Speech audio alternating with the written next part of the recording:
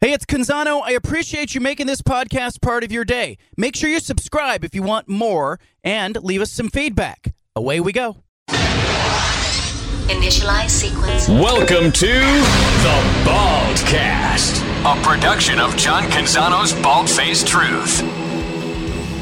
Well, we've talked on this show a lot about what happens to the Pac-12 after George Kliavkoff is gone, after the 10 departing schools leave to go off to the Big Ten and the ACC and the Big 12. Jon Wilner of the San Jose Mercury News had the news today. Breaking story, Pac-12 officially moving on.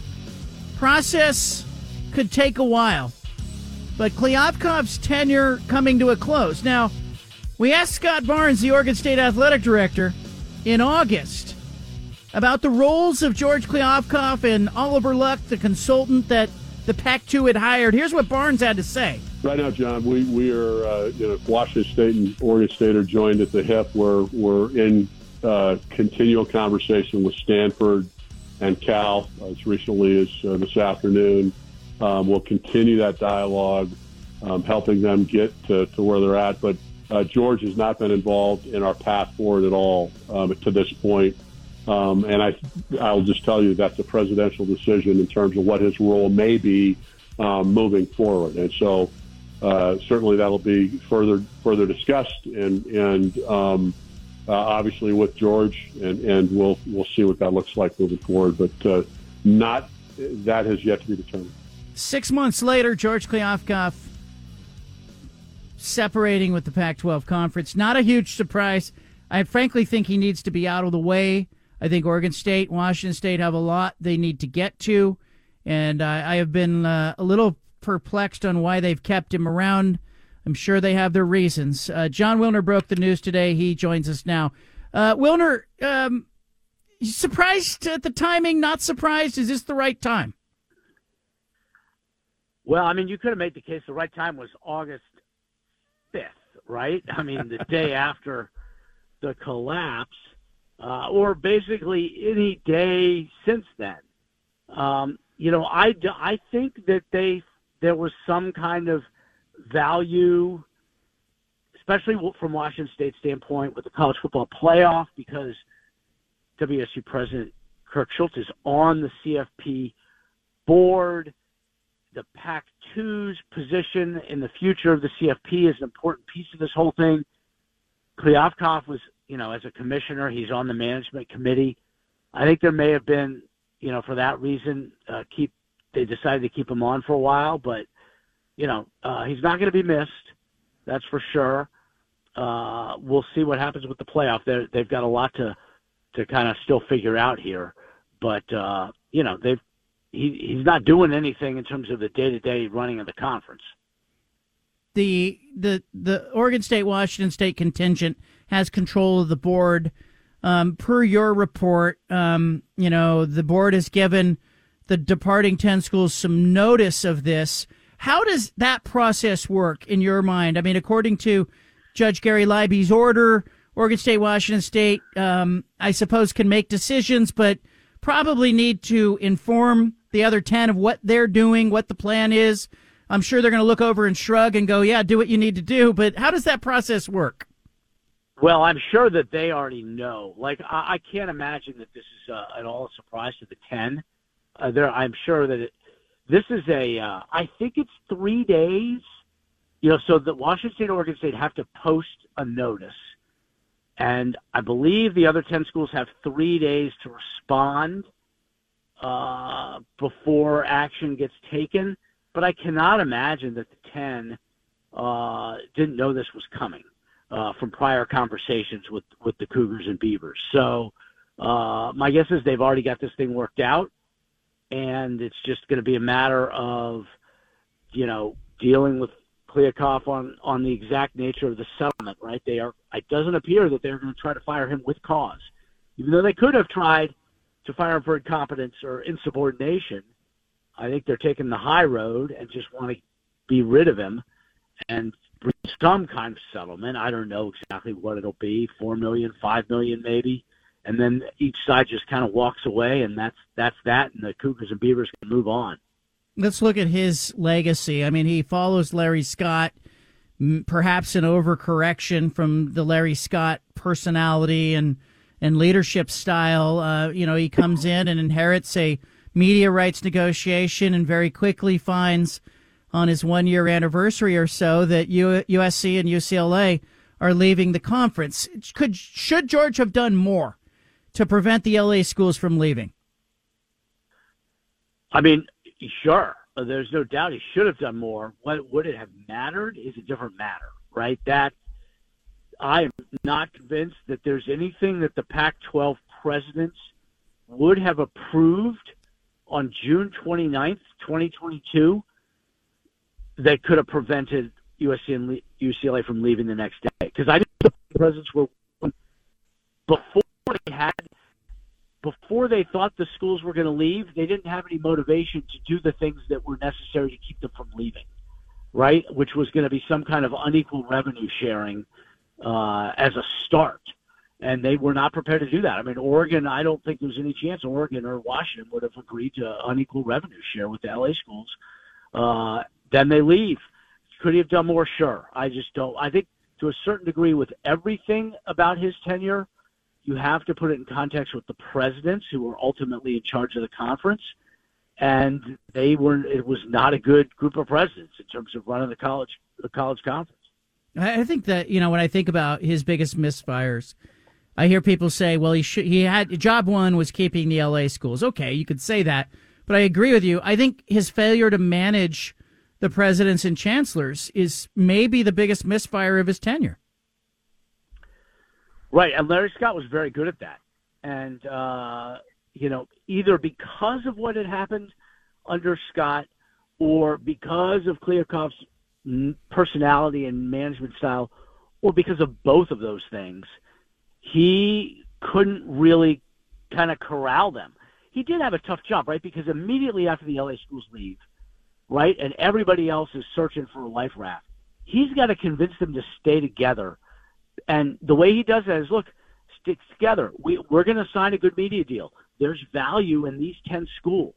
You're best off sticking together. Then he's got to turn around a month later and say, well, ESPN's given us a terrible offer, right? It's kind of a tough needle to thread, but I also think a stronger commissioner would have been able to do it. My feeling is realignment is a rock fight, and he showed up with a teddy bear. And he was just not cut out, totally ill-equipped for the task at hand. Jon Wilner with us, San Jose Mercury News. Oregon State, Washington State have a lot, of course, in the long view, in the short term. In your mind, biggest decisions or biggest issues facing the Beavers and Cougars? Biggest issues. Well, you could go with the knowns or you could go with the known unknowns. Right? The knowns are the biggest issue is going to be competing on the field and signing a media rights deal here in the next month or two that gives them some decent visibility, right? The known unknowns are exactly what will happen with the ACC. How is the NCAA going to evolve? What's going to happen with the college football playoff and the access and the money? And how will the Beavers and Cougars be part of it? So there's so many issues. Some of them are outside of their control. Some of them are not. But it's like just this, a series of tidal waves coming at them. And, they've got to do the best they can to try to make decisions in the present day that will set them up for what might happen in 2 years or 5 years. The management committee of the college football playoff, 11 votes.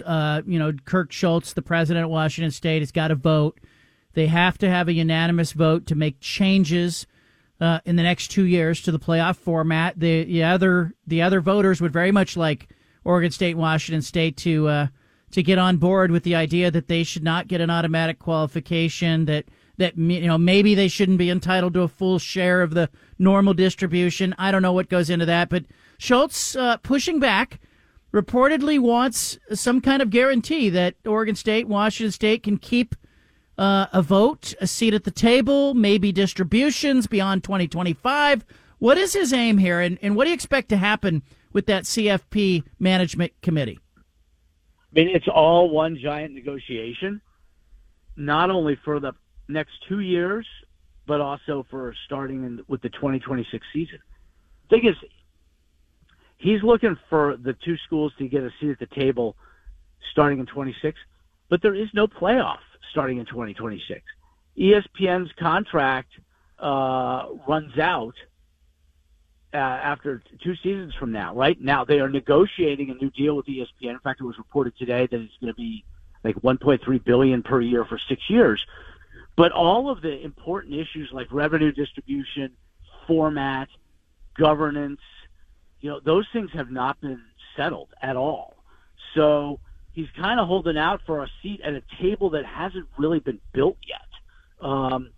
Now, he should negotiate for everything he can, because once they settle on everything, Washington State and Oregon State are going to be in a very bad position. So if he's got any leverage now, he should be using it. I think that's the smart move. But I don't know that ultimately it's going to position the two schools, in a great spot, because everything's going to change. Yeah, and especially with Big Ten, SEC sharing notes, huddled up. I think it has a lot of people wondering what they're up to. What do you think they are up to? Why do the Big Ten and the SEC need to put their heads together? Well, I think that they're obviously fed up with the NCAA's lack of leadership. They're concerned that a whole bunch of lawsuits are going to basically blow up the NCAA model without them having control of it. So what they're trying to do is they're trying to blow up the NCAA model while being in control.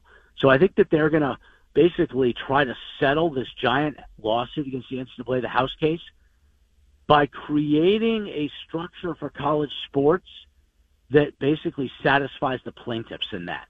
So they say, we're going to do A, B, and C, and then the plaintiffs say, all right, that's fine. We'll either drop the case or we'll settle, right? They want to get ahead of it. So it's not the court saying you got to do A, B, and C, and you owe $5 billion to the plaintiffs. So I think it's basically about collective bargaining. It's about revenue sharing with the players. It's about all those economic issues is really what they're getting at. Now, the future of the playoff is part of it, but this is mostly about the future of the NCAA economically. Do you foresee that major college athletics, major college football, will have another round of complete restructuring, realignment, and that, we'll be left with a division of schools in this upper tier? Do you foresee that kind of model that has been talked about?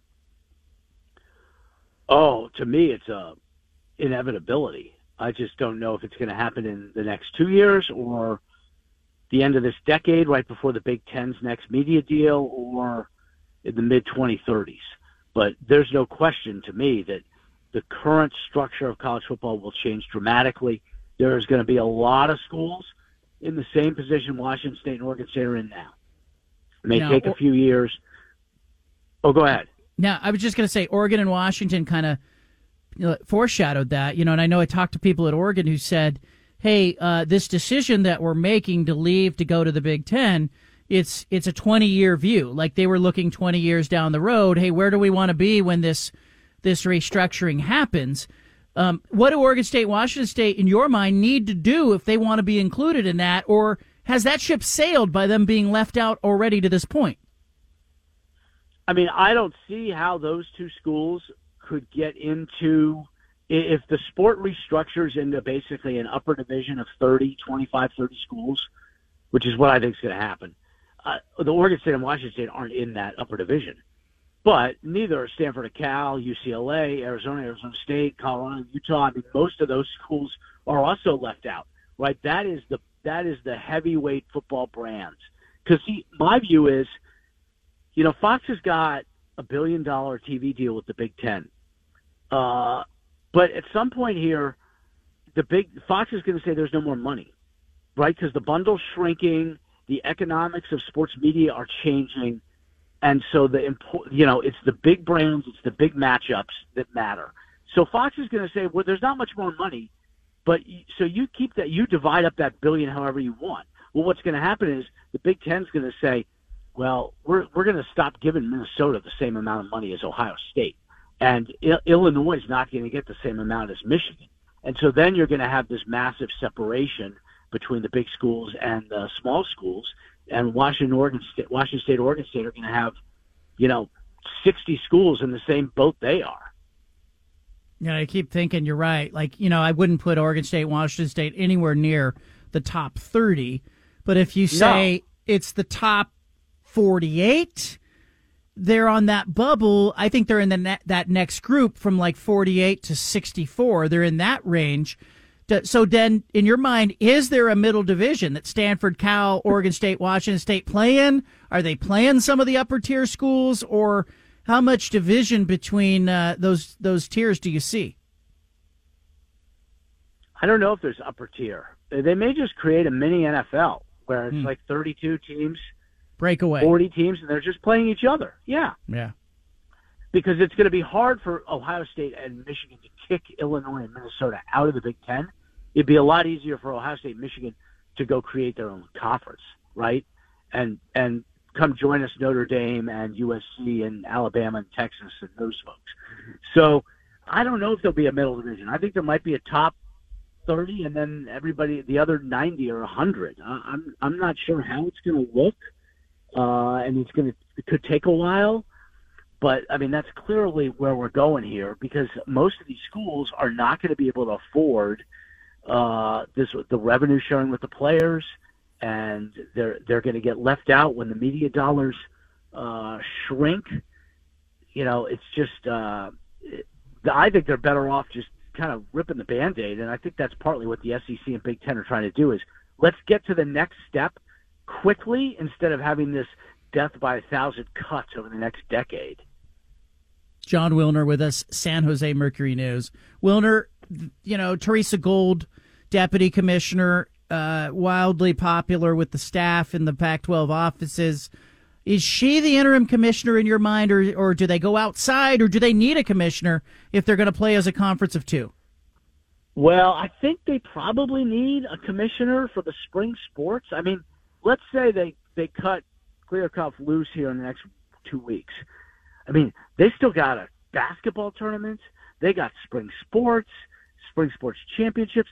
I kind of think they need somebody who is in charge, right? So to me, she's the obvious candidate. I mean, she knows more about college sports than either of the previous two commissioners did. She's popular on the campuses. She's been an AD, UC Davis. She worked at Cal. So, and she's, she's cheap, right? I mean, they probably give her a little bit more money, and she's named commissioner on an interim basis through the spring sports season. Then what happens? I don't have a great handle on what size of a conference Washington State and Oregon State are going to need if it's really just football, because the other sports are in the WCC. So, do they need a commissioner for the Pac-2 football? I don't know that they do, but they're better off probably with her than anybody else for a bunch of reasons. Jon Wilner with us. All right, before I let you go here, in the Bay Area, how much of the discussion after the Super Bowl is about Kyle Shanahan getting back? What's the scuttlebutt right now at the water cooler where you are? Oh, people are bummed. It's just a lot of hair pulling over, the missed extra point and whether he should have taken the ball first or second in overtime. What happened on the third and four that left Chris Jones completely the best player on Kansas City's defense completely unblocked. It's just kind of, and then it's like, oh man, Mahomes did it to us again, and we haven't won in 30 years. It's a tough situation down here for a lot of people, but incredible game. The way I look at it is, if you're going to beat one of the greatest quarterbacks of all time, one of the best coaches, and a great defense, you got to play. You can't have a muff on special teams and a missed extra point, right? That's 8 points on special teams they gave up. That's that's not going to do it. Now, yeah, for people who tune in to Canzano and Wilner, the podcast, they hear us talk about this kind of stuff all the time. But you were without power for an extended stretch, and you toughed it out with your family. What do you know now that you didn't know before you lost power? Well, I knew food costs a lot of money these days, but I didn't really know how much it cost until I had to throw out a refrigerator full of it and a freezer full of food. That was a killer. Because, we couldn't keep our food after being without power for 3.5 days. So everything had gone bad.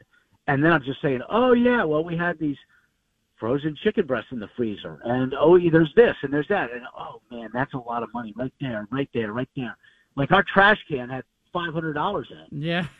Oh, man, painful. Oh, man, that was a killer. But, we were fortunate. We didn't have any flooding. We didn't have any damage. We were without power for 3.5 days. There's a lot of people in the Bay Area that had it worse. It was a brutal storm, and there's a lot of people in LA that had it even worse. They got hit harder than we did even. I love the perspective, Jon Wilner. Thank you. Good job on the Kliavkoff story. Thanks, my friend. There he goes. You know what? It's interesting. You find out about people in the wake of that whole experience with the power being out. I talked to him throughout that whole process. It wasn't fun. For people who were in the Portland metropolitan area, you remember the freeze of a couple of years ago. You may even have lost power in this last storm. But Wilner at the end saying, well, other people had it worse. I like that. Good stuff from Wilner. The Pac-12 needs to move on from George Kliavkoff. They're going to owe him. If he had, sort of worked through his contract, they'd owe him about $8 million. I don't know what kind of settlement that will be. It's not going to be an easy check to write if you are the Pac-12. But for people who are wondering, yes, it will be split. The liabilities of the conference are split 12 ways. So the 10 departing schools are going to have to pick up Kliavkoff's salary along with Oregon State and Washington State. I tend to think of his tenure through the prism of Larry Scott's tenure.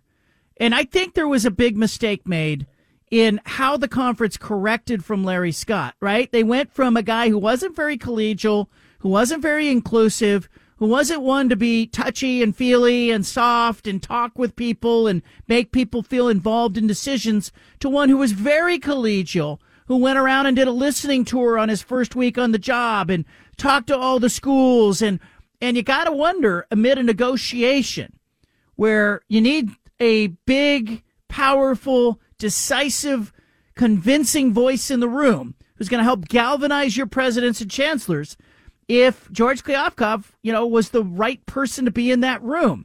He wasn't a killer, and he didn't hire killers. Sometimes if you're not a killer as a leader and you don't have that cutthroat personality, you go hire somebody to do that work, right? You got a henchman who comes in to help you negotiate. Well, he hired Doug Perlman at Sports Media Advisors, whose style is much the same way as Kliavkoff. They're both very collegial. They're nice guys. Like, I enjoy talking to George Kliavkoff, enjoy talking with Doug Perlman, but I don't know, in a negotiation situation where you need a killer in the room, if that's the right person to be in the room. Leave it here. You got the BFT. Got a big Valentine's Day coming up tomorrow. And I say big because, fellas, ladies and gentlemen, just to be equal opportunity here, if you have not taken care of business, Valentine's Day is tomorrow.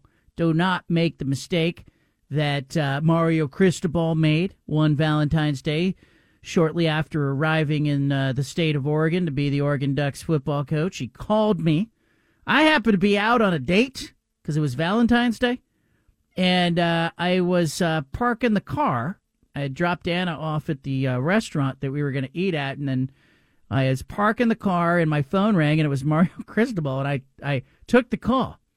And the Oregon football coach was on his way home, and he said, don't do what I did. He said, I forgot, and I was so busy with work, and he was like, what are you doing? And I was like, we're going out to eat. And he was like, I'm headed home. And I'm empty-handed. I don't know what Mario Cristobal did. I don't know if he salvaged that Valentine's Day. But I know that you have time to salvage your Valentine's Day. And, at the very bare minimum, you have to acknowledge its existence. Yeah, a card. I'm not somebody who advocates for like flowers or balloons and that stuff. You know, I always think, oh, that's for other people. But if you're in a pinch, do something personal. As I have told a number of interns over the years who have come to me with a panicked look on their face. One time we had an intern, I am not making this up, he told me that he got his girlfriend some silk sheets for Valentine's Day.